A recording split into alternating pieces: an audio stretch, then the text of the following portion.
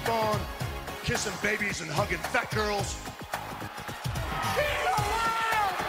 Kane is alive, Undertaker!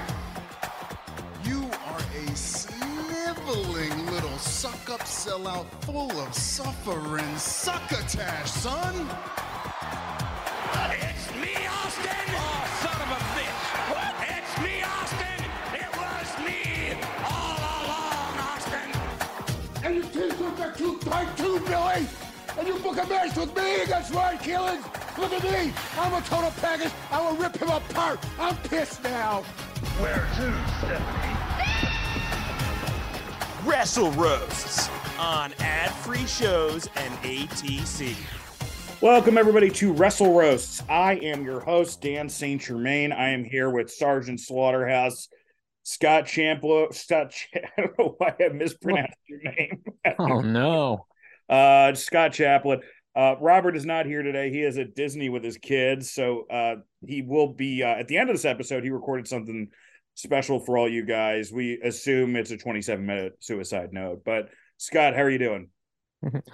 I'm okay.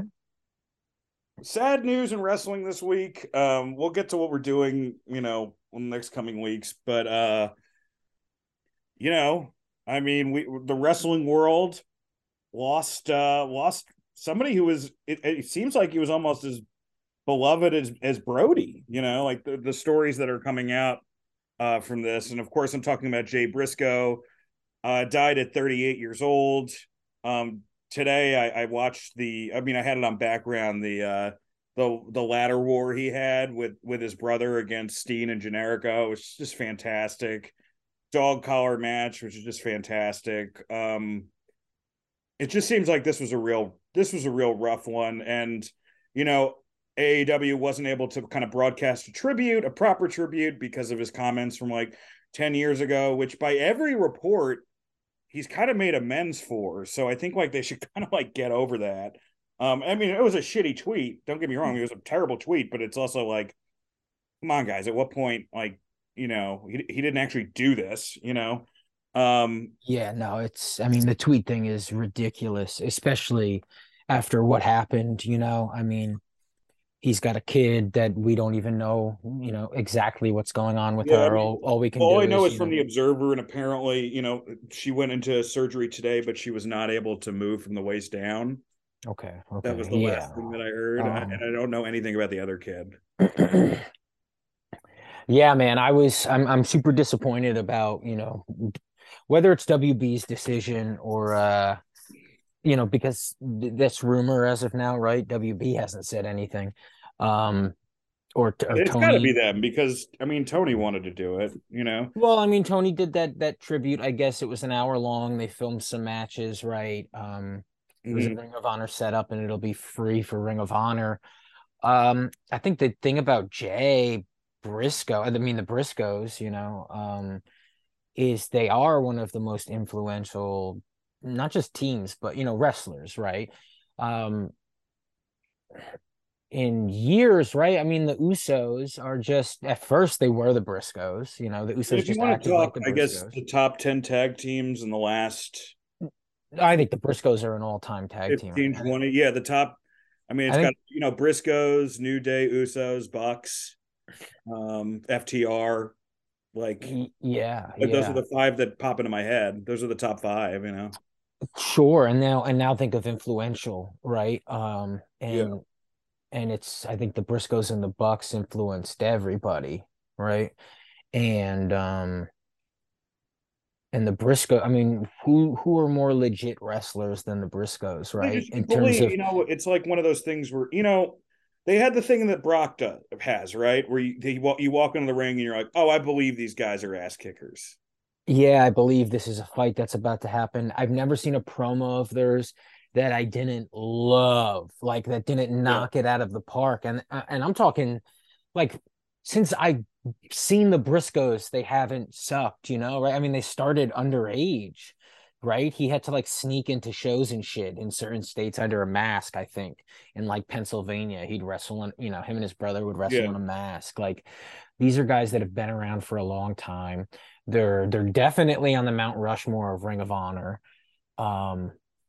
I think they are Ring of Look at Honor's like tag team. I think it's the Briscoes, even more than the Bucks. It's the Briscoes are Ring of Honor. I mean, and then oh, they're definitely Ring of Honor more than the Bucks. especially the last year, which it's like how unfair, right? Tony signs them, he wants to be able to use them, and you can only use them on Ring of Honor because of this tweet, which is so damn Well, bogus at this point. it's also you and I have been and everyone on the pod, obviously Robert, but you and I who are like lovers of work rate have been like very critical of these Ring of Honor shows where you're kind of like, well, why are these happening? It doesn't. But the only thing that has been consistently great was like every FTR Briscoes match, like even when we were like, what the fuck is going on with this company? Those guys were like, it's almost like in WrestleMania 25 that like sucked besides the Shawn Michaels Undertaker match. Yeah, You know, yeah. it's like you have FTR and Briscoes, they're almost away from all the convoluted booking of Tony because of how talented these guys are.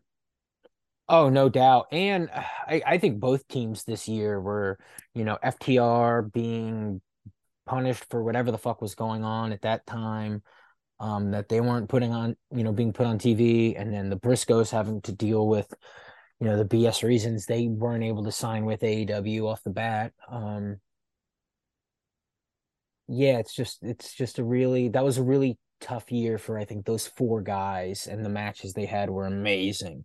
Um, Amazing. You know, like we think about it for the dog collar match, they had to have the Gun Club do the promo. yeah, yeah, man. It's just lame and unfortunate because he did make his apology, and it seems like he did live his life Not with only an love, apology, but like apparently amends. Like he really like asked for guidance after that, which is yeah.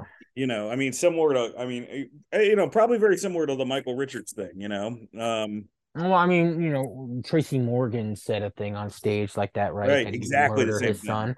Yeah. And then, I mean, gosh, Tracy Morgan is he's on red carpets and shit, so it's like why exactly did this why I why think does this guy not get the because it did affect my viewing of Dynamite too, unfortunately, where you're like he- such a huge influence and by all accounts such a great guy.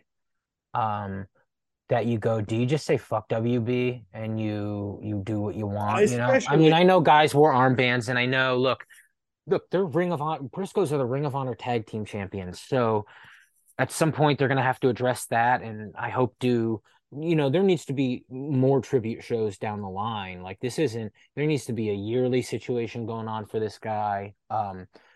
We're looking at something where we're gonna possibly have to have benefits for his child, whatever's going on with her. yeah. And in the future, if this is something that's going to last for a long time or God forbid forever, um, they need to take care of this family, and I'm sure he will. I just think it really sucks that it couldn't have been on TBS, and then slapboxing got to be on right after. Dana's all over that show. Yeah, oh, he's all over it, right? I mean, they're I only saw constantly clips cutting of to it, his but reactions. Yeah. I'm kind of glad we were going to do it for a Patreon, and I ended up being like, but really, I don't want to do it now because there's just not a lot of meat on the bone. I'm like, this is like a 10-minute thing that should be on YouTube, and instead they're stretching this shit. Yeah, yeah. And you brought up, if you want to go into it, some of the Chris Nowinski tweets about the slap fighting, which, I mean, the proof is in the pudding. Nowinski has been saying, hey, unprotected fucking, essentially it's an unprotected headshot, right? Yeah, It's yeah. an open palm. Yes, you're probably not going to die, but then we see, guys getting laid out, and and they're Convulsing. yeah, Yeah. it's like textbook CTE warning stuff. And and then you have a guy who is promoting this who was just caught hitting his wife in Vegas. And look, I mean, she did hit him first. They were drunk, whatever. I don't think that he necessarily should be excommunicated for that. But it's pretty crazy that you had something that he did physically a month ago, and he's still on TV. But you can't mention, you can only mention the Briscoes in passing on AEW from a tweet from 10 years ago. And I mean, Jesus, man. I mean, how many of us have deleted tweets that were like, oh, well, this was probably not. Yeah, what type of silly horseshit was I thinking, you know? But yeah, man, his brother, I mean, I hope his brother gets to work forever. I hope he can, get through this the best way he can. Obviously his wife, his kids, just everybody. Even like, I was thinking in terms of a tribute last night, I was like, well, his brother can't be there, right? That's too much. And FTR's on their break, and I don't know if one of them is hurt, right? One of them has like an ass injury. But you go, Dax, we watched that Wrestle Kingdom. Dax looked hurt. yeah, yeah, and you go, I'd want those guys at a tribute show, so maybe it does need to be down the line, but the WB thing, Tony maybe not pushing a little harder. I don't know. Um, it's just yeah. This week, watch some Jay Briscoe matches, man. Not just with his brother Mark, which they're amazing. I mean, I don't think they've had a bad match, but they've definitely had some of the best tag matches ever. But also his single stuff in Ring of Honor, man. I mean, yeah, man, he's got a match with Joe in Ring of Honor that I remember, blew my mind. He became Ring of Honor champion at one point. So good time. Just an all around awesome talent. And I'll even say this since we talk about beautiful wrestlers. I think Jay Briscoe was beautiful, man. Like, if you let that landscaper take a shower. I mean, what eyes, Seriously, the eyes on that guy. Compared to his brother, for sure. I really want you to look at a picture of him again, and no, I think he's a gorgeous guy. Yeah, yeah, and yeah, it just sucks. Everybody could have, the WWE wanted to sign them, and those tweets a long time ago prevented them from being able to sign them. He is somebody that could have, should have worked forever, because he had so much to give to the business, and he did give so much to the business. There's so many guys that owe do you know what I mean? It's Briscoes. Like, yeah, he is a good looking guy. His brother, unfortunately, kind of got the short end of the stick on. Yeah, he's got to fix his teeth and stand a little taller, I mean, even face. I mean, it's like DeVito and Schwarzenegger, but yeah, I mean, they had a style where you're right. They could have been Terry Funk working into their 60s. Yeah, every match felt legit, like you said with the Brock thing. So many people coming out saying they want to be here without them. So many WWE guys coming out saying that they couldn't, they wouldn't be where they are without him. Sammy, Seth Rollins, Kevin Owens. I know I saw Kevin Owens' family donated 10,000 to his family each. Nick Jackson donated 10,000. Matt Jackson donated 10,000. And I'm sure more and more, probably privately and on the side. I mean, these wrestlers loved these guys, and I assumed that if Tony doesn't take care, if someone doesn't take care, they will. I think, I think the thing that gets so frustrating about Tony is that he opens his mouth and what we just talked about that dumb tweet he had last week where he was like, "Oh, wrestlers are being nice to me, man." Like, he opens his mouth on all these things he shouldn't open his mouth about, and then when something you really need to take a stand for something, or you need to explain something that happened, he's all of a sudden Homer Simpson in the bush. Yeah, I mean, at some point you got to I don't want to say put your foot down, but you as a business owner have to be like, hey, look, I have this tag team signed. They're one of the greatest tag teams ever. I understand you have issue, but like, you got to be able to fight. And maybe he was fighting them and to no avail, but something in me tells me that he could have fought harder, and maybe that's shitty of me to say. And that's why I do want to just focus on being like, oh, donate to the GoFundMe if you can. Watch Briscoe matches if you can. If they do have a memorial thing in the future, if they start selling a T-shirt in the future, which I'm sure they will at Pro Wrestling Tees, buy it, do all that stuff. Yeah, I mean, they canceled school the next day, right? For that Yeah, because I guess he was a football coach for the community, very tight with the community. It just seems like and a legit landscaper, man. Like actually, did you see Matt Hardy when they were feuding, Matt Hardy was like, "Oh, I can also, cut grass and wrestle or whatever the hell." And Matt Hardy is barely weed whacking. So then Jay Briscoe posts this video of being like an expert weed whacker. Like someone could post that clip on TikTok and be like, look how good this guy is at making a line weed whacking. So it's just so cool that he's like legit a family man. I mean, he really was a landscaping guy, didn't want to join NXT did they get offered? and apparently he said I can make more money landscaping, so he didn't join NXT, years back. And then I guess the tweets also bothered them when they were gonna eventually go to the main roster at some point. I don't know, but that's a guy, even in the future, he could have been a trainer forever. And I hope his brother is able to, I don't know. I don't know. Just have a career. You don't want to sit here and like book a guy and go give him a singles career and let this happen. But like, I hope he's able to make money without his brother, because they were a duo and they did travel the world as the Briscoe brothers.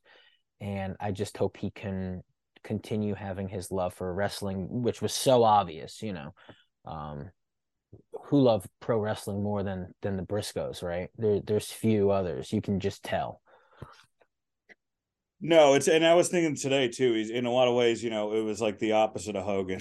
Like I'm doing this for the love instead of the paycheck sort of thing. And 100%. And that's the other thing, right? Mark probably could have, Mark didn't have those tweets. He could have left. And it's just, we're the Briscoes. And also, it's not just we're the Briscoes. It's like, it's not even so much of a hard stance to take, to be like, what my brother did, he has apologized for, and we all need to get a fucking grip, Yeah. And unfortunately, it's too late for that. And so what we can do now is forgive now, because you should have forgiven pretty fucking immediately. And let's take care of his kids. Let's take care of his wife. Let's watch Briscoe matches, and really let's give them the credit they deserve. And I think that's why Dynamite was such a bummer. And again, it might be out of AEW's hand, but when I say the credit he deserves, I mean, like, Brody was an influence on a lot of guys, and Brody got his tribute. I think the Briscoe brothers are, if the Bucks are influential, the Briscoe brothers are influential. So they deserve a lot from a lot of people, and the boys know that. And the boys, I'm sure they'll figure out things to do in the future, because what an impact they made on pro wrestling. I'm sure. I don't know. I love Luke Harper, and I love Bray Wyatt, and Eric Rowan's fine, but it is interesting. Like, those guys tower over those dudes, but the Briscoes seem more legit in that, like, hey, backwoods, like, we're gonna take you to the limit sort of way. Yeah. In a way that I mean, imagine if Great Khali could work in a weird way. Do you know what I mean? Like, you look at Great Khali and you're like, holy shit, that looks different. And then, he tries to work and you're like, all right, I feel sorry for him. It seems like we're in a documentary about gigantism now, but, and I think that they had that look of like, holy shit, this is different, Oh, yeah. Yeah.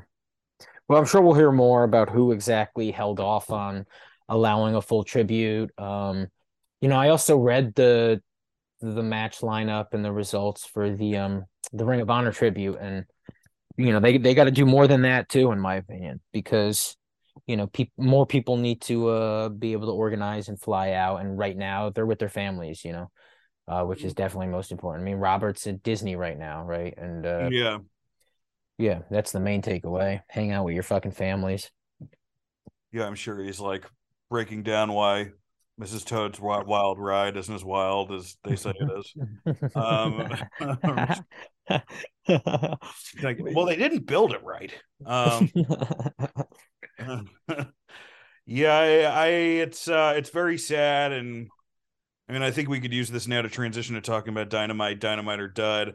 I even taking the Briscoe, I'm gonna just take the Briscoes out. I did not like the show for a lot of reasons. Really? Okay. I did for a lot of reasons. Um, so taking that out, I'm not even gonna like talk about like, oh, whether or not the Briscoe stuff should have been in or not in. That wasn't, that wasn't even something I bumped on compared to some of the other stuff. But let's get into it. Hour one, Jay Lethal versus Orange Cassidy, a segment with the Gun Club and the Acclaimed. Adam Hangman Page backstage, which I thought was the best part of the hour. Ricky Starks versus Jake Hager, and then a backstage Danny Garcia, Sammy Guevara, Jericho segment where Sammy got Danny new gear. What did you think of this first half, Scott? Um, opening with the J. I would have liked a 10-bell salute, but again, I guess this was prohibited or some shit. I don't really know. Have they done a 10-bell? Did they do it for Brody? I think they did, but maybe they didn't. I don't know. Maybe that's a WWE thing. I do Right. not know. But the graphic was nice. I was expecting, a little more. And so when I didn't get that, I was bummed out. They opened with like a a comedy match. And at first I was like, well, the wrestling world is mourning right now. Why are we getting a comedy match? And then the crowd was so damn in love with it. And I was like, oh, is that the intention? Put this on first, let people have fun, remember that wrestling is fun, and not be so bummed out right now. I mean, look, I think it's super cheesy and corny, and like I roll my eyes at a lot of it, right? Jarrett has been working, right? Like we hate him. Well, No, listen, we hate him, but the crowd's like going crazy. well, I will say this about Jarrett. Rampage dipped when he wasn't on it this week. That's hilarious. But so he did bring eyes to Rampage. I just think it's a bad look to have that whole Satnam Singh, Sanjay Dutt, Jarrett, Lethal stable opening your fresh new wrestling show. Like Orange Yes, I Cassidy's think that's a the big problem. star. And like and immediately when I see those guys, I immediately just like, oh, I'm gonna watch this, but none of this is important. Like No, and like watching it and I'm going, oh, this is undeniably fun. They are having fun. And look, it went a little too long and like they do a little too many gags, right? well, there's also But like that roll up it they was kept using throughout the whole night. They used I it. know, I know. The Young Bucks match, which I'm sorry, that was first hour too, and I didn't. And they but that first segment, yeah, it's you go, really the humor, but it did work for the crowd, and so I half accepted it, but no, you should always open with something that legit matters, and this definitely didn't. So yeah, I was bummed about that. I thought right after that they did the Darby Kushida hype video, and I thought that was really well done. It was cool, but I also was like, huh? I'm like, I love Kushida, man. I thought he had some great match in NXT, and obviously had some great stuff with the Super Juniors in New Japan. But I just was like, so you're bringing in another guy that we're only going to see for a week?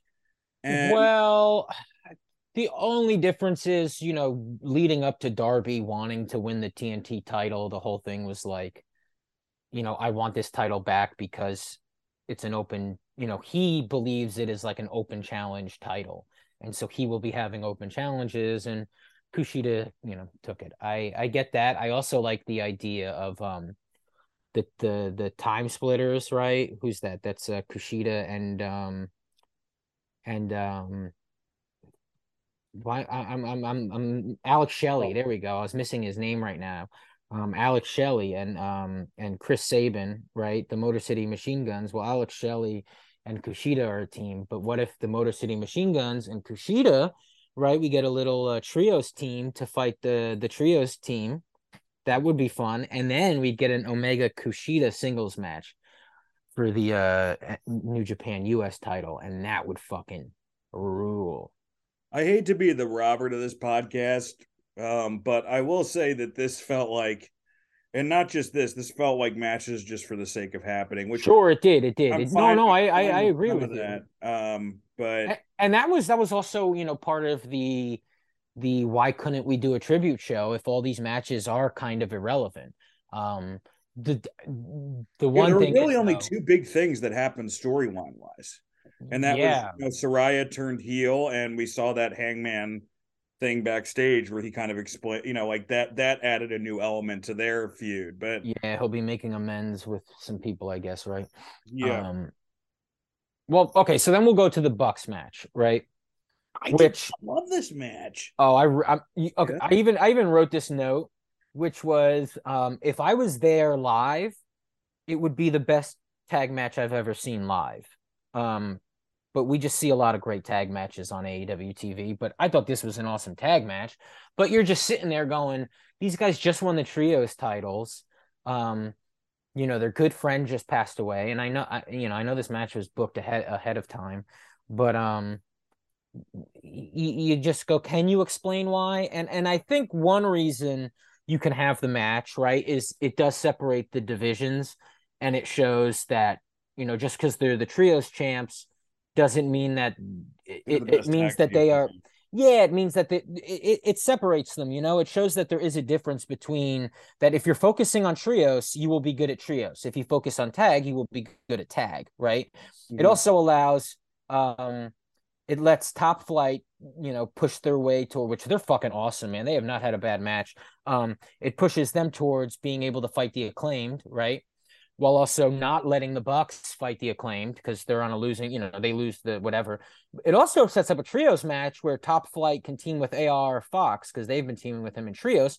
And as a tag team, they can go, no, we're justified. We beat the tag team within your trios. We beat the Bucks, so we could have a trios titles match or something. And then they lose it because, again, you're good at tags, you're not good at trios. So it makes sense like that, but it's like, why are we doing any of that? That's such like a technically makes sense thing. Why are we not just having storylines and matches with the trios champions and tag you know what I mean? Like, why are we not just keeping that separate? If they explained it more, I would have been fine with it, right? Yeah, I don't know. I just, it feels like that they're, we complained for a while because they weren't really getting new guys over, and now they're trying to get new guys over, but it does feel a little bit flukish for all of them, like Action and Andrade, Top Flight. It just feels like, hey, well, this is crazy. Anything can happen rather than, hey, these are the new guys. And maybe too, it's just because Top Flight's lost a lot. And they've had a lot of stops and starts, but I just wasn't. I think that annoyed me about the work rate of the match is that there would be something that looked amazing, but then like they would do like a kick spot that was like awful and totally off the mark. And I just prefer you do less shit if you can't, if it's that sloppy. I gotta rewatch it. I wasn't catching sloppiness. I was like, I caught a couple things here and there. I caught some stutters, but I was surprised at how good Top Flight is with execution and like nailing a mark. Well, a very talented team. I just wasn't that big of a fan of the match. Maybe I'm being too hard on it. I don't and know. then what was after that? It was the Acclaimed Ass Boys thing. There was we talked about the Gun Club and Acclaimed. I thought that I do think these guys should be working together. I think they kind of like they're a natural fit. But I was a little bit confused. I just thought like the pacing of the segment was weird, and it just felt like it was like too unproduced, that segment. Like the family therapy thing was cute. Yeah, I thought, this is a feud that is fine. It's just another thing where it's not the night that I wanted this. So like every time someone came out, I'd be like, oh, this isn't someone who has a deep connection with Jay Briscoe and is about to speak on it, Right. I know I need to get over that. But I'm about to compliment the hell out of some stuff. Like, and again, that Bucks Top Flight match I thought was unbelievable. I didn't love it, but maybe I need to rewatch it. And the Acclaim, look, they're good. Obviously they're fucking great, and the Ass Boys are not even close to being bad. I think they are good. Oh, I think they're good. Yeah, I think they're good. It's just, I want other things. Ricky, the Ass Boys, they kind of remind me of. I mean, look, they're not nearly as good of a wrestler, but their function in AEW is like kind of similar to Chad Gable in WWE. Yeah. It's like, oh, they're good. They'll be able to, keep, we can put them kind of in any slot. For sure. Ricky Starks versus Jake Hager. Yeah, we got the Hangman promo before that, and I'm Yeah, we only got. Oh, mentioning okay, yeah. it. Sorry, I'm kind of Uh, bouncing around. no, that's fine. I only I want to like the Hangman mention. promo a lot. I thought that was Yeah, really I liked interesting. how Renee was really good in it, where they just Yeah, started talking to each other, and Renee even throughout the night, every time she was on, I was like, damn, this is so good. She's doing the exact thing she's supposed to be doing. yeah. I thought that really stuck out, and I think Hangman's better when he's doing non-traditional wrestling character stuff. Yeah, yeah. It's different. Obviously, as soon as you said that, I got to mend some fences. I'm like, I know what the internet wants versus what this actually is, which is him making up with Kenny versus them all making up with CM Punk so we can get that feud. I know. That's not going to happen anytime soon. But, Jake Hager versus Ricky Starks. I thought this was just kind of a nothing match. Taking the hat was fine. I mean, thing is, people actually like to see Jake in the hat. Yeah, You know, I know, dude, but they're again, and then he I looks hate. really stupid. But then like Ricky looked kind of dumb in that hat. Like, could you just see The Rock doing that? Like putting on because he clearly wants to be The Rock, right? So it's like him putting on a hat in the middle of it. Like I don't know how that helps your. I like the hat part. I don't like the feud. The match was I thought it was Hager's like best match in forever. But I don't like the feud for Starks. I don't think Jericho Appreciation Society is a great feud for anybody. I mean, really, and the feud is always backwards. It's like you fought Jericho, and now you have to fight the guys who are less than Jericho and his crew. It's not fun TV. I like all of them, but I don't know. This ain't it. Yeah, I agree with that for sure. And then there was an Adam Cole video package after this, which I really liked. But again, at the same time, you're like, he just returned last week. You're not going to have him Yeah, I stay thought it was totally fine. It was like a totally more. fine package. Nothing good or Yeah, really bad about it. Just yeah, yeah. it was just kind of there. I thought. All right, next we also should probably talk about the backstage, this Sammy Guevara, Danny Garcia thing. It's just kind of weird. It's like this weird retread because like it's like now you had Danny go heel again. So now are you telling the story again where he's maybe a baby face? Um, I don't know. Like if that was the case, why didn't you just have him go baby face, right? Yeah, it feels like they're trying to correct an error, right? Yeah, for sure. For sure. They're trying to correct. I don't know what they're doing. Yeah, no, I don't enjoy any of the Jericho Appreciation Society stuff, I love the Jericho Andretti thing, and I even liked when Andretti got a fireball in his face, but it's all been not enjoyable since. Well, next up, we had a match that was great, but I thought I don't understand why they did it, which was Brian Danielson versus Bandito. I thought this was a great match. It was a well wrestled match. And at the end of the match, I was like, wow, Bandito's a real babyface and Brian's pretty heelish. And then MJF comes up, and I'm like, wait, it's Brian versus MJF with Brian as the super babyface. Like, why did we just have this match?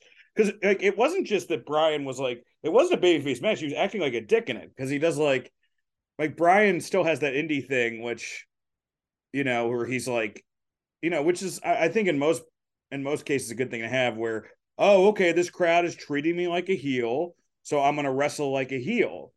But then Bandito loses another match, and Bandito looked great in this match. And then you have MJF cutting this heel promo, which like the monster behind the mask sort of thing. It just feels very fop sweat. It's the first like I was like, I think this is the worst MJF promo they've had because it was just totally non-specific. It just felt like such like a filler promo. And he was saying stuff that just wasn't true. Like he was saying like people were like, oh, people were on the internet saying I'm not ready for this spot. I'm like, literally no one on the internet is saying that. Nobody. I guess in ring they are though, right? People, and they're wrong, but people say that, I think. No, people have been saying that the ratings aren't that great. Yeah, there's a little bit of spatter for sure.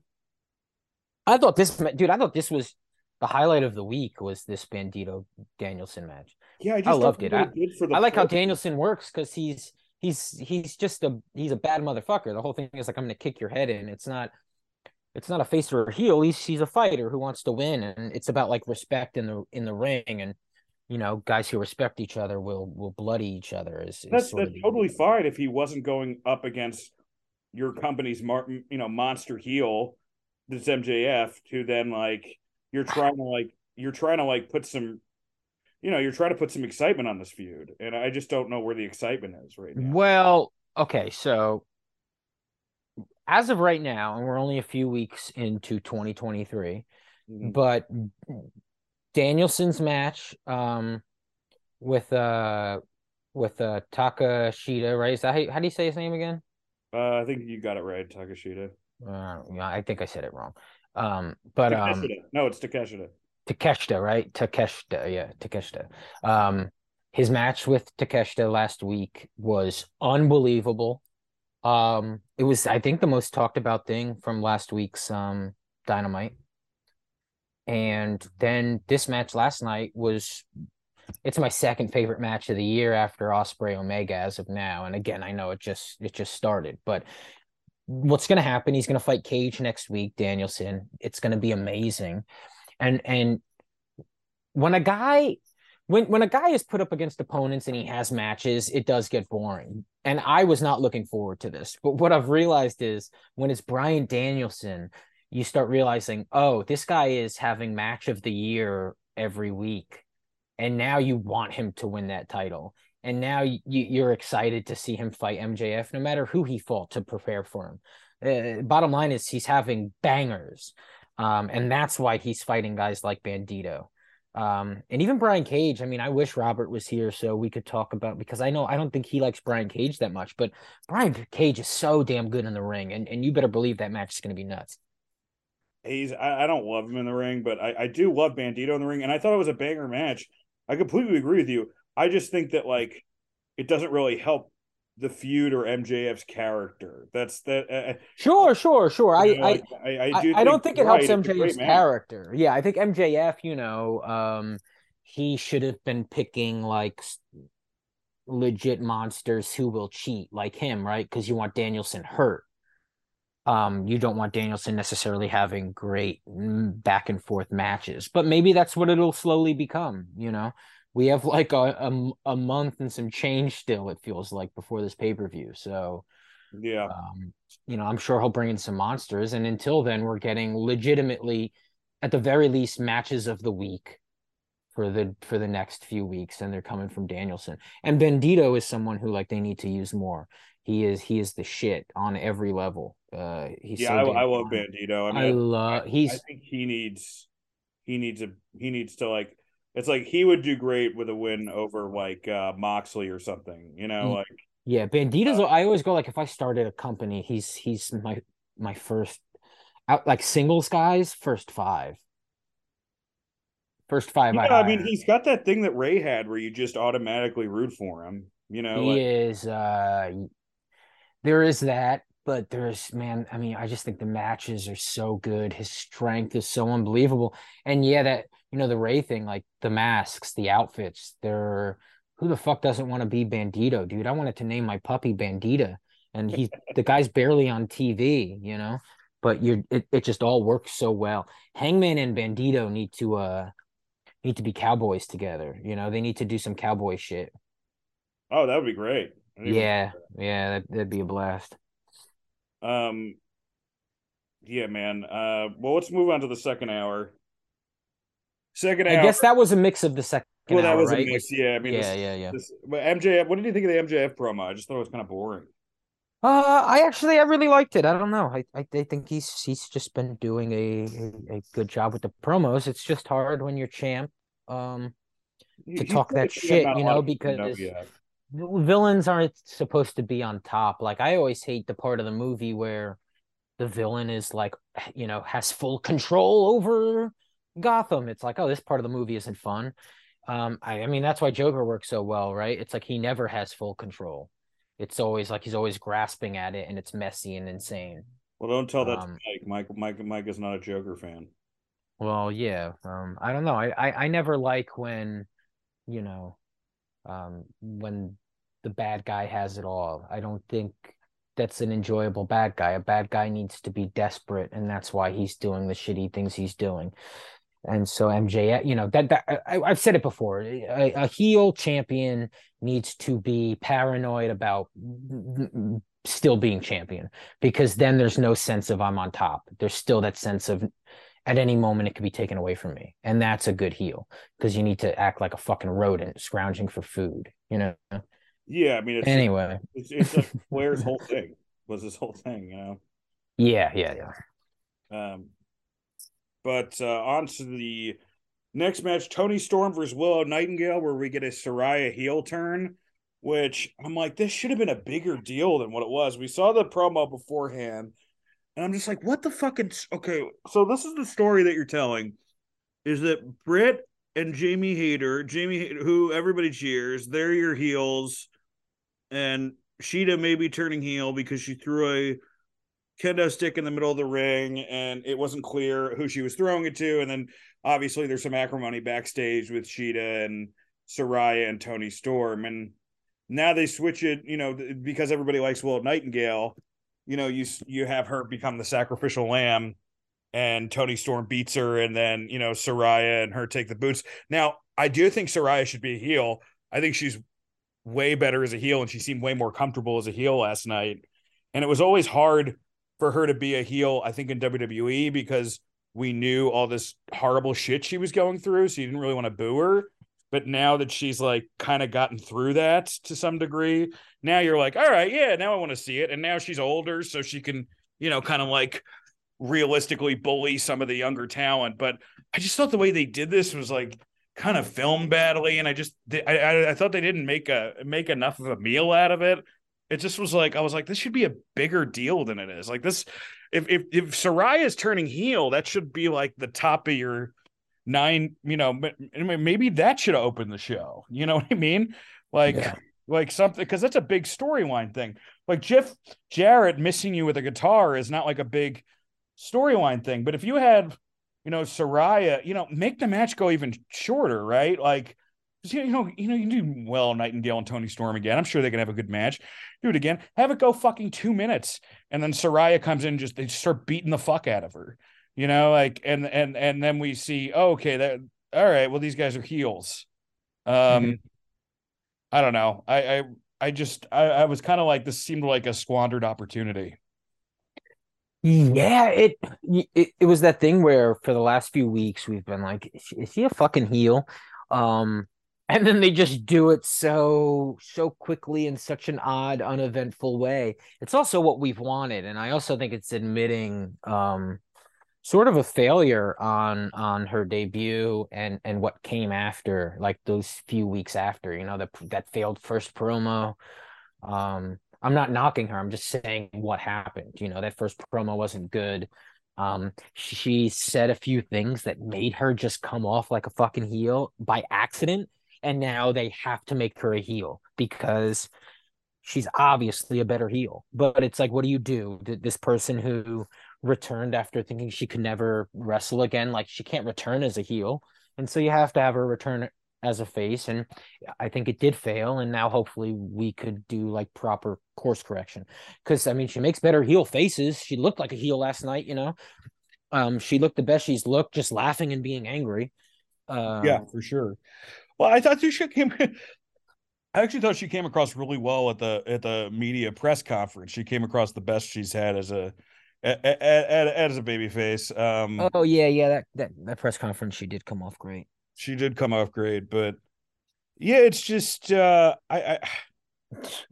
does this thing where he's like, okay, he's been a WWE fan forever, right? He's been a wrestling fan forever, so. He was like where we watched somebody in WWE forever, where we're like, this guy should be a heel. Like Roman should be a heel. Cena, which was actually a smart move on their part, should be a heel. Like, and he's like, well, I never want the audience to get to that point. So as soon as I think like they need a heel turn, I'm just going to give it to them. Which, yeah, that's a little too much. Yeah, that's too much. Yeah, just take your time. Like that could have been done in a way that would have like helped Willow out more. And it's literally not even, you say take your time, and it's like even more than that. Use your time wisely. You could have made her heel, but it's like, but you You didn't use your time properly. You just like you think that people's comments on the internet are like part of the storyline, and so people's discussion about how she could be a better heel, that's not that's not time dedicated to developing that. That's just like people's takes on the internet. Don't rush it, you know? Yeah, well, I think he's got like I don't know. I think he's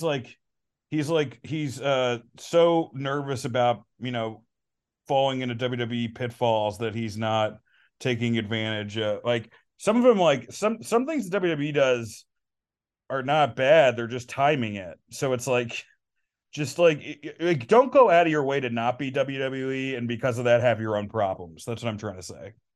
You know. Yeah, for sure.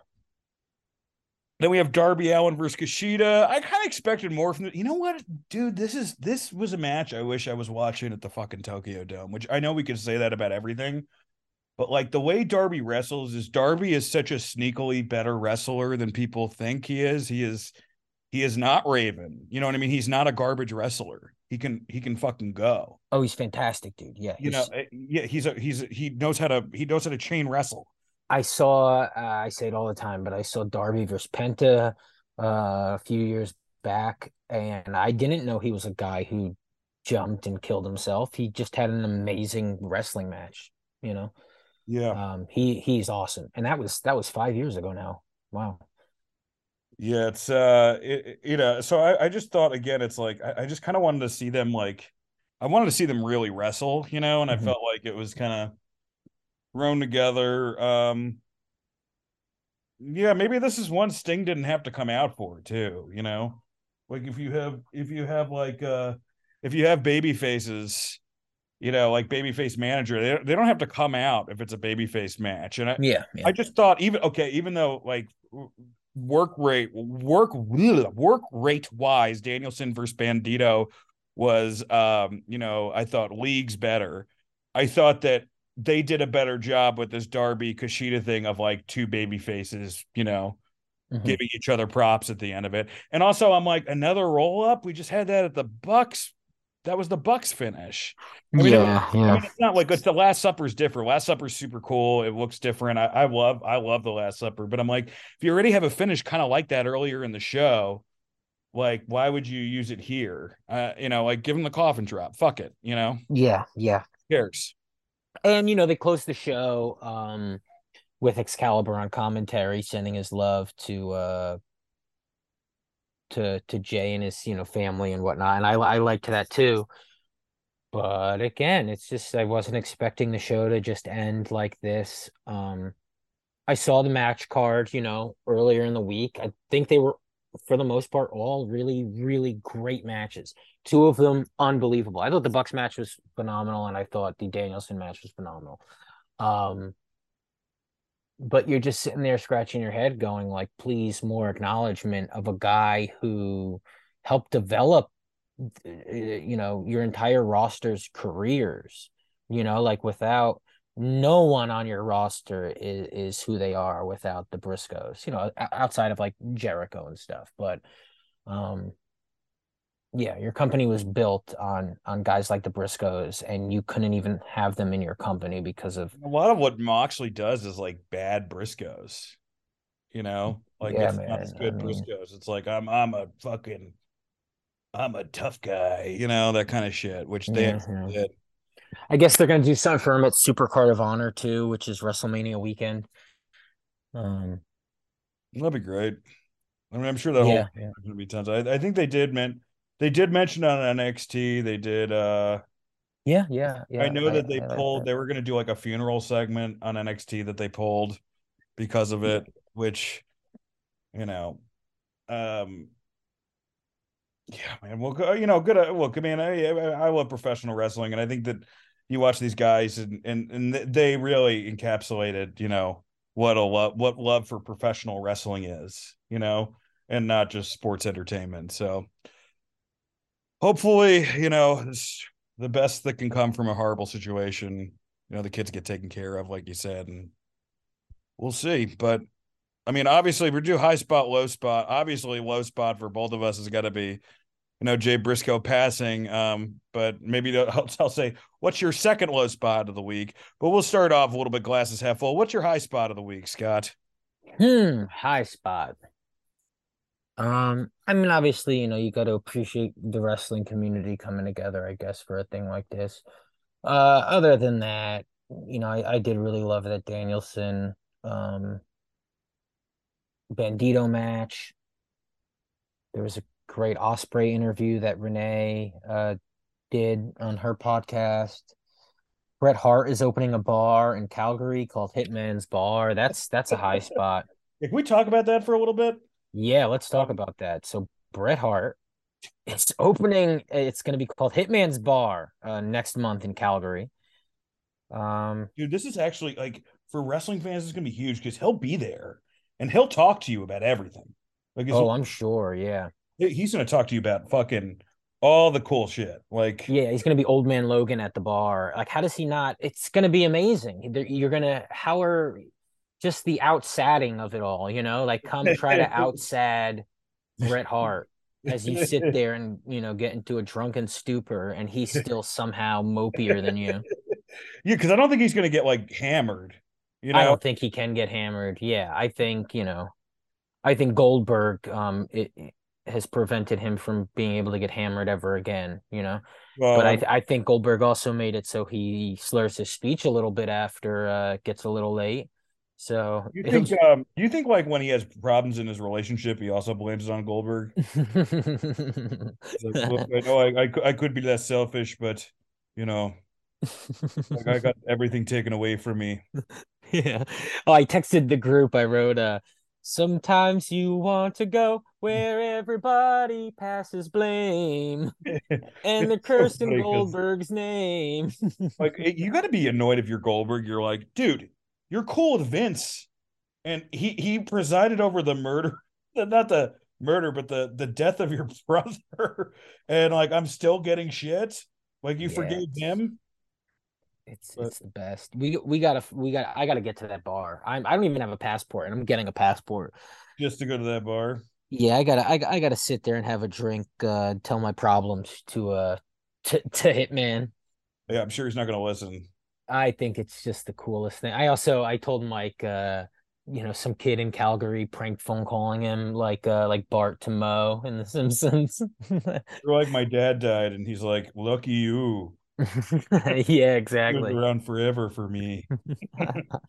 Yeah, it's gonna be. I mean, look, it'll be a fun bar. I'm trying to think who would be the worst. I mean, clearly Jake the Snake would run a really pretty rough bar, but I'm trying to think who else is not the bar type. I mean, I'm Yeah, there's bars and then there's under bridges, Yeah, Jake would run the best under bridge. He would run the best. But my high spot this week, Scott, has got to be Hulk Hogan, freshly minted Scientologist. It's me, Hulkster, saying if you Thetans say your prayers to Xenu and don't take antidepressants, you're going clear, brother. What you gonna do when L. Ron Hubbard rides a spaceship over you? Then he drops the big leg on Shelby Miscavige. This is amazing. He is going to all these Scientology celebrity centers. He's got apparently like a young new girlfriend who's a Scientologist. She's taking him to all the celebrity centers. He's taking pictures in front of everybody. He went to the Bucks and Cowboys game on Monday with Tom Cruise. Like, this is legit. I don't know. It's because they couldn't get Will Smith. They're gonna settle for Hogan. I guess they don't want Will Smith now, but this makes so much sense. And it may be the first time in history where a celebrity fleeces Scientology and not the other way around. Oh yeah. If anybody can do it, it's the Hulkster.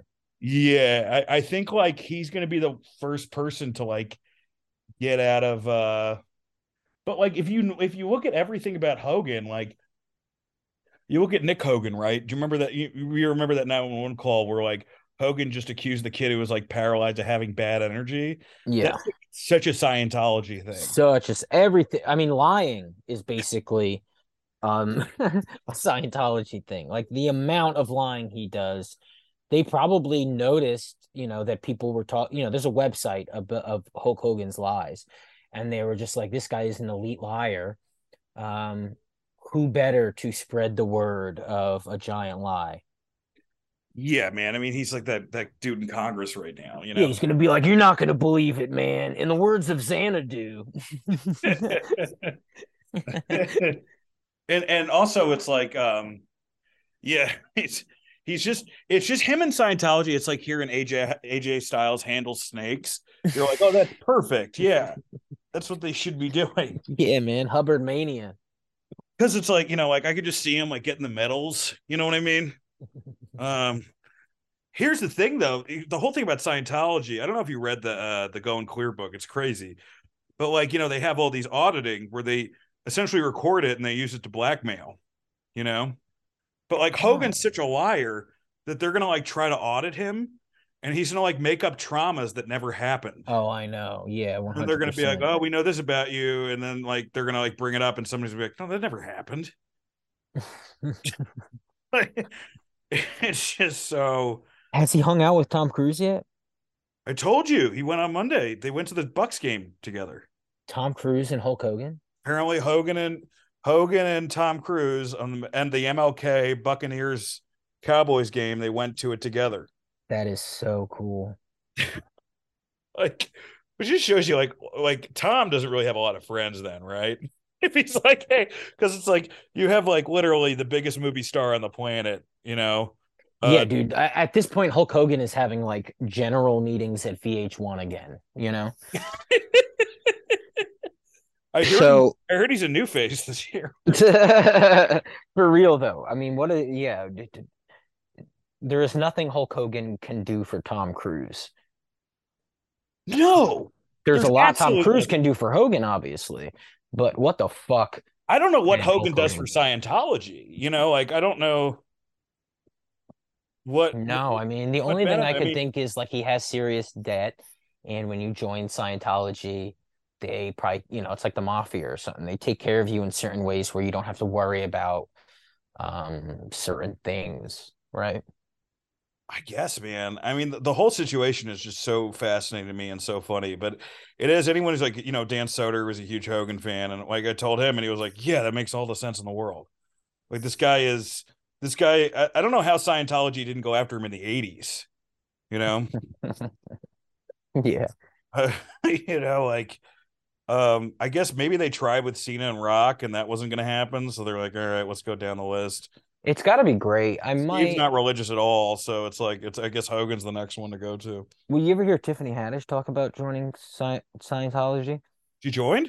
No, they wanted her to join. She was like, she may be coming back now. She was broke at the time, like homeless, yeah. I want to say. And, they give you like a place to live and stuff. And they'll like really take care of you and let you figure out your life and get you going. But, she also like had to like sleep on a bunk bed or something. Yeah, nothing in life is fucking free, man. No, but yeah, man, I would join if I could hang out with Tom Cruise. I just saw Top Gun Maverick and I loved it. Yeah, I mean it's just he like when's the last time Hogan's been invited to that big of a football game before? Oh, I know. Yeah, I'm sure it's been years. So, well, I can't wait to see Tom Cruise hanging out with Flavor Flav and other celebrity rehab. Yeah, are stars. They just gonna do like Alec Baldwin's gonna be a Scientologist now? He's being charged now. You saw that, right? Yes, I saw that. It's interesting to see. There's still not enough particulars for me to like be like, oh, this guy's guilty. I mean, obviously he shot her, and she died. But like, as far as like him, whether or not he knew, or whether or not he was in the wrong. But I mean, they probably have something, or else they wouldn't. And I guess this isn't a high spot, but Vince finally paid off that referee, right? Yeah, I mean, according to Wall Street Journal, I mean, yeah, Rita Chatterton, she accused him of rape in 1986. So last month he there was a multi-million-dollar settlement deal with former referee Rita Chatterton. and then Robert reached out to us, and maybe he mentioned it on his part, that we'll also be posting.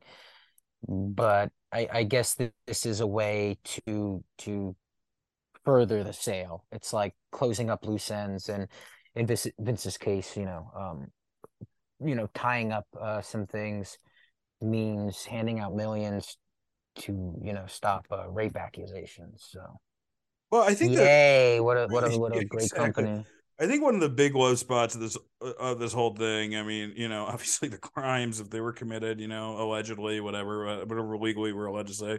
But I think the thing now, it's just because Stephanie's gone, like, that Saudi story was leaked, right? And then it just and then WWE took it back, Nick Khan took it back. And I think that what like you're gonna see is, because there's so many different sides to this thing, we're not gonna know what's real and what's not real until there's a sale.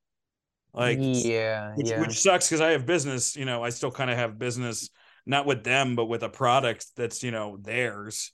And that, like, we were supposed to get calls started on that soon, and that's completely slowed down. And I think that some of that is this, it's just I think that there's great uncertainty within that company, and like saying, Triple H is the head of creative, and then hearing, well, I'm going to be listening to Vince, but he's just one voice, and you're like, come on, man, that's not. There's no way that like Vince is not going to be like Michael Hayes giving you his opinion, and then like take it or leave it. He's going to be like, fucking take it, because he's still your boss right now. So yeah, it's I don't know, and it's a strange time for sure. Um, I mean, you really can't predict what the hell is. I think the only thing that you could have predicted was Hogan becoming a Scientologist. I think every other thing we mentioned, like it's like oh, possible sale to Saudi Arabia. None of that is stuff you can predict. But Yeah, Hogan becoming a Scientologist, Bret Hart opening a bar.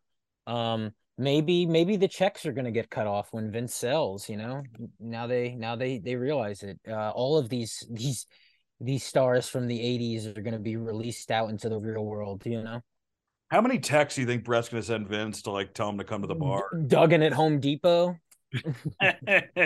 Well, we never talked about this on the main show, but Duggan fought off 2 home invaders. He fought them all for Well, real. he pulled a gun on him. He didn't fight him. I mean, he just beat cancer. But like they 2 people broke in his house, and he pulled a gun on him, and the cops came and arrested him. Hell yeah, good for you, Duggan. Hey-o. Oh, that must be crazy to be like, I'm fucking like you enter the house, and then like you look at some of the photos, and you're like, wait a minute, is this? No, this can't be Hacksaw Jim. And then get hit in the head. All right, so Nick, we didn't do Roast of Mantar this week. We are going to do it on our Patreon. I figured, like, I was going to do it on a regular show, but we're moving Nick Gage to the regular show, because I do think more people care about a roast of Nick Gage than they do the roast of Mantar, even though Mantar is my spirit animal. We're also going to be doing like kind of like a debate show for Patreon this week, so it's like the whole Hogan versus Cena, CM Punk versus Austin, kind of the Jordan LeBron debates. We're going to be doing that. And then next week, like I said, we're going to have the Nick Gage roast, and we're going to preview the Rumble. I also, next week, we'll have our schedule for our Patreon and regular episodes for the next couple months. So a lot of fun stuff going on. Subscribe to our podcast. Leave a review on iTunes. Leave 5 stars. I'm doing spots all around New York City. I've got some live stuff coming up next weekend. I'm going to be in Iowa, doing some comedy at I believe the Teehee's Comedy Club in Iowa. All these comedy club names. Teehee. Like, what am I, a little girl laughing right now? What's going on? But I'm going to be in Des Moines doing that. And next month, I got a lot of one-nighters at like New Hope, Pennsylvania, and Camden, New Jersey, and a few other places. So, Worcester, Mass, I'm going to be at. So check that out. Scott?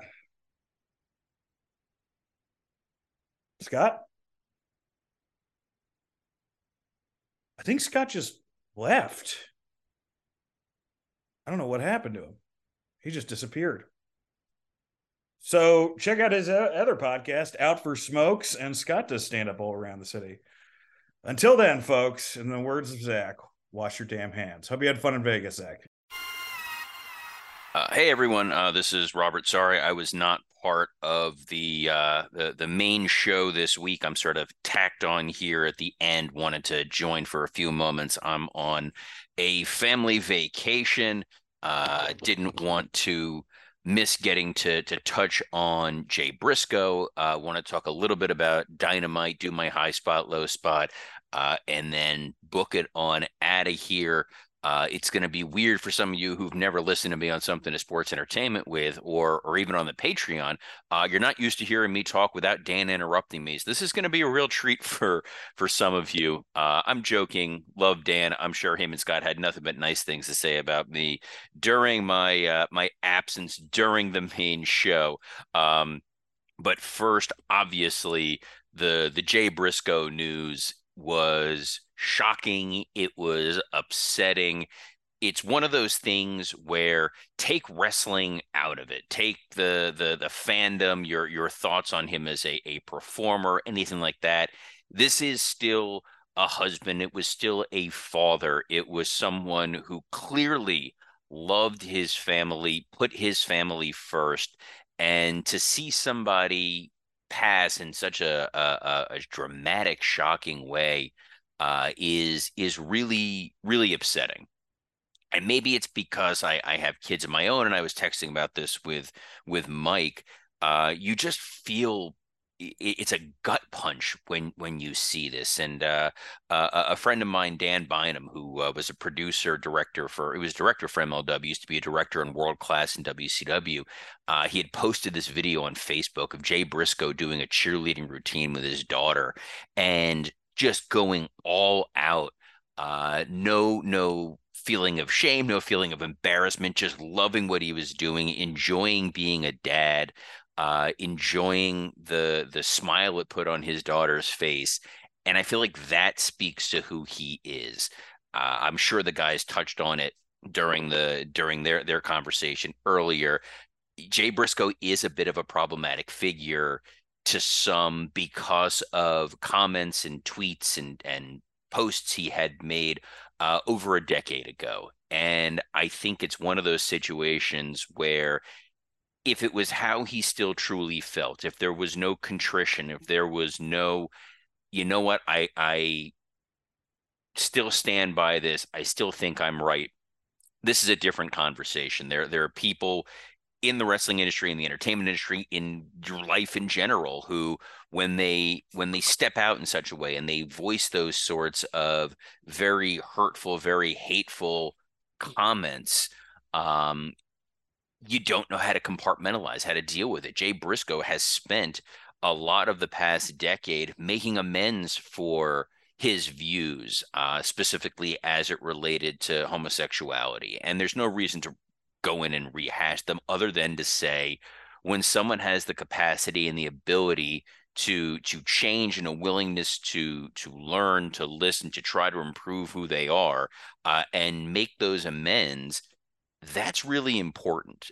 You can't judge someone based on necessarily where they grew up, how they were educated, how they were brought up. I remember when I first went to college at the University of Florida.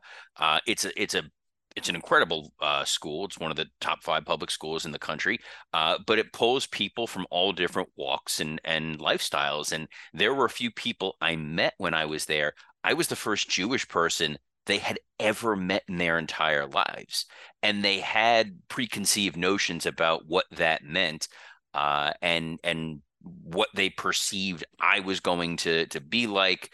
One even did ask the horns question, which is something I've talked about with other friends of mine later in life. And it's nice when you have those opportunities to talk with these people and educate them and help them. And Jay Briscoe has had those difficult conversations with other wrestlers. There's wrestlers I know as part of the LGBTQ community who have talked to Jay Briscoe about this. I unfortunately never worked directly with Jay and Mark. They were part of Ring of Honor during the entire time I was in the wrestling business. So I had definitely I've seen them perform. I've seen them when I went to some Ring of Honor shows. I had the chance to see them against. I want to say the name of the group is the Mighty Don't Kneel. It's an acronym. I know one of them became Slapjack.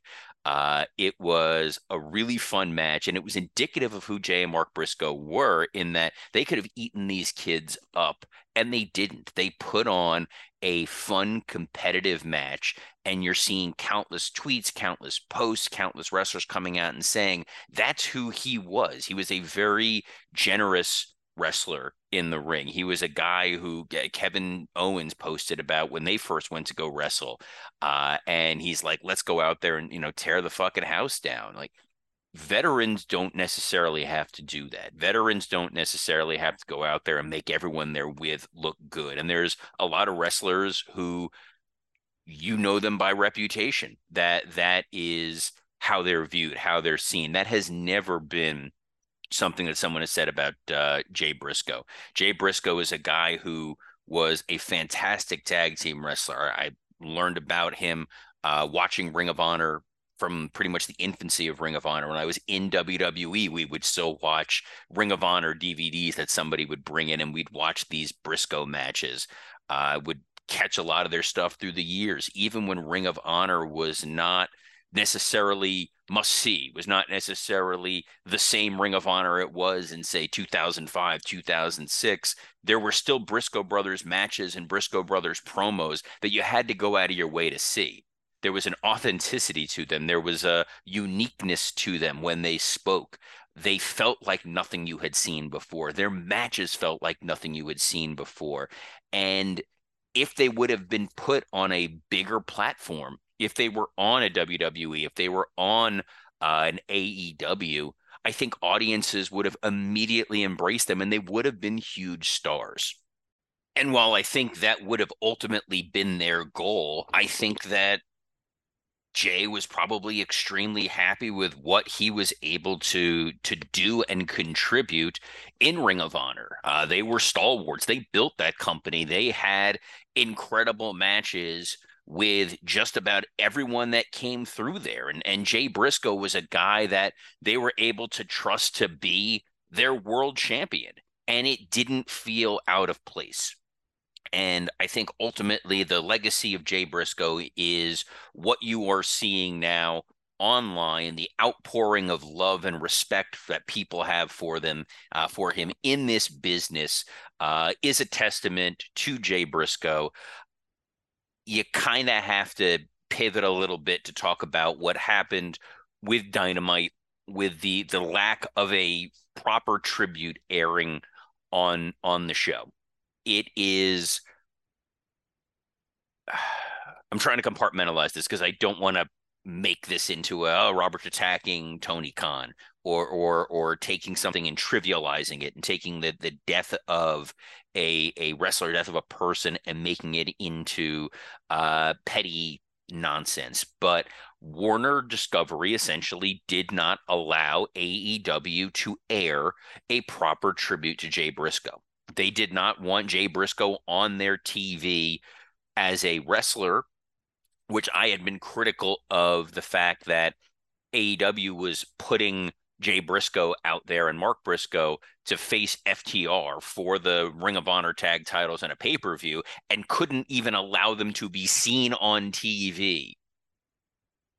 It is a decision that Warner made that Tony Khan was notified of in terms of not being allowed to use him before. But in this instance, in being able to air a tribute to someone and them saying no is inexcusable. I don't know what those conversations look like. I don't know how hard Tony pushed for it, didn't push for it. I'm sure it was a full-throated request that someone ultimately said, you know what, not a good look for us to do this. They put the graphic at the beginning of the show. You had the wrestlers wearing armbands. The commentators mentioned them. Tony Khan came out after the show. He gave a speech. They did a tribute that aired online, but to not air it on Dynamite when Ring of Honor is now part of the AEW universe, when AEW owns all of the footage of Jay Briscoe, and this would have at least been a chance to introduce fans to him and say, here's a guy who was a really incredible in-ring performer. Let's honor that. Let's celebrate that and push the other stuff to the side. It didn't happen. And it's hard to watch Dynamite this week. It's hard to think about that and know that it was not allowed. And then immediately after this show was over was that slap fight show produced by Dana White, given the actions of Dana White within the last few weeks. We're not talking about decade-old comments that someone has subsequently apologized for. We're talking about an individual striking his wife on film and his television product still being allowed to air. It's an ugly situation. It's a harsh situation, and it's hurtful for wrestling fans who want to be able to say their proper goodbye. And that sounds weird. It sounds goofy, but when you're watching these wrestlers, they become more than characters. They become people you do have an attachment to. You have a fandom for. It's someone you support. It's someone you want to see succeed. And it's someone who, when they do pass away, you do want that little bit of grieving. You want that chance to cathartically say goodbye. And that was not something that was fully allowed to happen on Dynamite. And that's a real shame. I'm sure what Tony Khan and them produce otherwise and is released online is going to be really well done. Their production over the last several weeks has really stepped up, and they will do right by Jay Briscoe. But yeah, it felt weird with me not being on to be able to kind of talk a little bit about the passing of Jay Briscoe and what his ultimate legacy was to the business. Since I'm here, since I do have a few minutes, I'm recording this before my family's home to go on our trip to Disney for the weekend. I did watch Dynamite. No idea what Scott said, no idea what Dan said. I'm sure Scott thought it was dope. I'm guessing there were some things that people were going to be critical of. Had Mike been on, I'm sure he would have been talking about the fact that the show opened with a segment involving Jeff Jarrett, so they just really don't want Mike to watch their show. But I will try to make this as concise as possible. Give some Dynamite thoughts, give some high spot, low spots, and then hit the bricks here. So Dynamite obviously opened with that Orange Cassidy, Jay Lethal, All Atlantic title. It's an athletic, competitive match with two of the right guys. I've been critical of AEW for not putting Orange Cassidy on Dynamite and having him defend the title, and they did it here. Unfortunately, it was kind of buried under, well, we got to do a bunch of sports entertainment-y stuff in this match with Danhausen as the usher going after the tickets of Sanjay Dutt and Jeff Jarrett and Satnam Singh, and then the best friends coming out there with the popcorn and the beer and all the gaga and all the nonsense.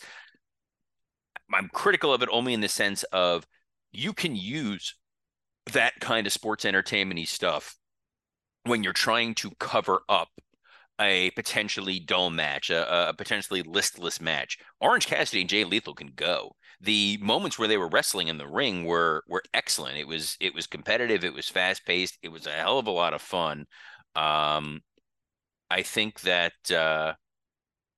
part of my frustration with it is they just don't know what to do with Jarrett. They keep moving him from program to program to program, whether it's with Darby, whether it's with the Acclaim, whether it's with Orange, and he's not improving any of those people. He's not making things better. I get from a backstage perspective, he's going to be able to help them with some live events and do what he was sort of doing in some capacity in WWE, what he was doing in some capacity in TNA.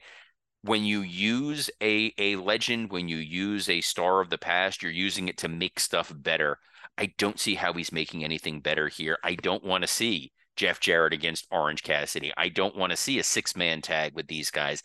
I just don't want to see Jeff Jarrett on my TV. But Orange Cassidy getting the win over Jay Lethal. Babyface heel match, which is good. It's a little tough when you have Lethal out there with the armband, the first of the night with the Briscoe armband out there, and he's the guy you want to boo as the dastardly heel. It's a little bit of a tough push and pull. Top Flight and the Young Bucks was obviously fantastic. Hell of a match.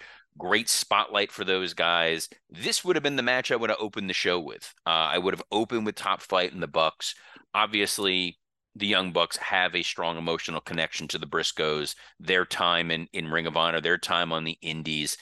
This was a tribute to the Briscoes in the sense of they're wearing the armbands, they did the Doomsday Device, and more importantly, it was a strong competitive match with a young tag team, and they put that tag team over.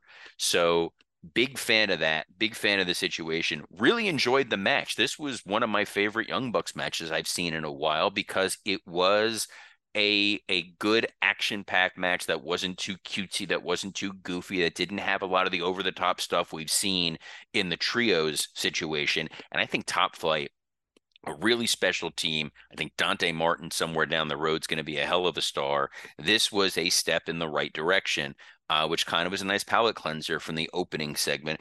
And then we got the Gun Club. I like the Gun Club's theme song. I'll say that. I like it. It's goofy. It's 80s-y. It feels a little NES. Them coming out to call out the Acclaimed. I guess we're back to this feud now. They were just feuding with FTR. They did that funeral segment. I get why you couldn't go back to that. I get, FTR's off TV. We're pivoting. Them interrupting the Acclaimed. So the Acclaimed can't do their rap. You're trying to take something away from the fans that the fans want. Good heel heat. The brawl and then Billy pulling everyone apart and then saying we're doing family therapy next week. Zero sense. Just negative sense. Billy Gunn and the Gun Club have been separated, and it's been fine having them separated. Billy wanting to focus the Acclaimed and say, you're tag champions, you need to act like tag champions, makes you think, all right, let's get these guys in the ring. Let's get them in competitive matches. Instead, we're getting a family therapy segment next week. This feels very mid-2010s Raw, and that's not a compliment. Hangman Page and Renee in the back. We're trying to inject a little bit of realism since, Hangman gave the worked concussion to Moxley the week before. The idea of Renee communicating that, John said you really pushed him. You really moved him forward here. Okay, cool. I get we're trying to get these guys to a degree of mutual respect. Maybe they wind up a tag team. We've talked about that before as an option. Then Hangman saying he wants to go mend fences, so I guess he wants to get back together with the Bucks and with Kenny. Pick a lane with Hangman. Let's go with it. I would be fine with the idea of Moxley and Hangman as guys who just begrudgingly respect each other, except that's kind of what the Blackpool Combat Club was all about. That's why Danielson and Moxley and Claudio were getting together. I don't know. It's a good use of Renee here, but we'll see. Jake Hager took on Ricky Starks. Starks didn't cut a promo, so I'm in favor of that. Starks was the smaller guy, the more nimble guy. He played that role well in there with Hager. This was a fine match, overbooked a little bit, where you have 2.0 out there to kind of help. Starks beating Hager makes for an interesting look. The rest of the Jericho Appreciation Society running out after the match to stand in the ring and do the old Simpson shake harder boy while Ricky walks up the ramp or walks up into the crowd. They can follow him. There is no floor of lava. This isn't Vince Russo rules. They outnumber him. They could have chased him off. They didn't. Whatever. Match was fine. Adam Cole video package. I like that AEW is doing this. They did this earlier in the show with Kushida, introducing who Kushida is. These are things I've always been critical of them before. Happy to see they're making those corrections, those changes now, reminding you Adam Cole is back. It was a fresh promo, even though it was pre-taped. Continuing to hype him without actively having him on the show. Thumbs up on that. Jericho challenging Starks and Action Andretti.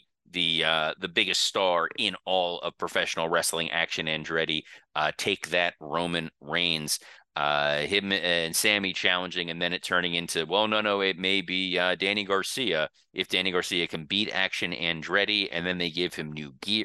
I don't know what the hell they're doing there. Another, do we care? Danny Garcia and Sammy Guevara seem to be occupying the same space. and Garcia has been less and less interesting the more that he's been involved in this storyline. So I guess we're going to get this tag match next week in some way, shape, or form, and we'll get Danny Garcia in leather pants, which, if that appeals to you, more power to you. Bryan Danielson and Bandito had a hell of a match. This was a blast. This feels like between the Takeshita match and then the Bandito match that Danielson's just using this stipulation as an excuse to pick guys he wants to work with and just have great matches. And this is the opposite of Jeff Jarrett. Him going in there and having this athletic, competitive, long, well thought out match with Bandito only helps Bandito. Yes, Bandito didn't win, but you can win by losing. It does happen sometimes. Sometimes AEW overdoes that. Sometimes they try to make moments feel too big, but Bandito hanging there with Danielson, showing a ton of charisma. This guy is something special. But it's challenging when the fans are cheering Bandito, because the whole idea here is you want to see Bryan Danielson get his hands on that dastardly MJF. And if Bandito beats Danielson, then it's Max's plan coming to fruition, which is not what you as a wrestling fan want to see. So it's a little confusing. It feels like people are slightly miscast in this, but I'll take this match. MJF has his promo on the screen where he talks about how he's going to be removing his mask and revealing the darkness underneath him. Max has been misfiring a lot of late. I don't love seeing this. It's definitely tough. And this is not the story they need to be telling with him and Bryan. I'm hoping they pull up, hoping they fix this. But him picking Brian Cage as the next challenger for Danielson is not making things look brighter, not making things look better. And if Bryan Danielson handpicked Brian Cage, you may want to put Danielson through concussion protocol. Willow Nightingale took on Toni Storm. It was another babyface match, which I thought was going to feel weird, except this turned into the Toni Storm Saraya heel turn that people were potentially asking for. I get that the Not Page felt a little bit like a heel with some of her promos and Britt's promos of, hey, we're the ones who built this place. You can't just come in here and claim it's yours. But her and Toni as heels, maybe an interesting course correction. I love seeing Ruby Soho being used. I think Willow Nightingale is a big time star. Don't know what they're doing with Sheeta. Don't know if this means they're going to panic and think they have to turn Britt Baker babyface. A babyface Britt and a babyface Adam Cole could work, could not work. Don't know. In all honesty, I want to see, Jamie Hayter be the one to emerge as the strong babyface. Maybe by turning Toni Storm heel, this gives Tony Khan the confidence to let Jamie be a babyface and feel like you have some heel competitors for her in Saraya and in Toni Storm. Takeshita had a nice little promo in the back. That worked. Cool. Great exposure for him. Main event, Kushida, Darby Allin. Another great match. Another babyface match with Kushida kind of slightly leaning as the heel in it. I like seeing Kushida here. I think he's a great talent. Enjoyed him in NXT. Hope that he gets a chance to, plow his trade, as I think he is a pretty remarkable talent. And I'm not just saying that because I'm a huge Back to the Future mark. This was everything I wanted to see from Darby. It's Darby in a main event. It's Darby in a main event defending his TNT title.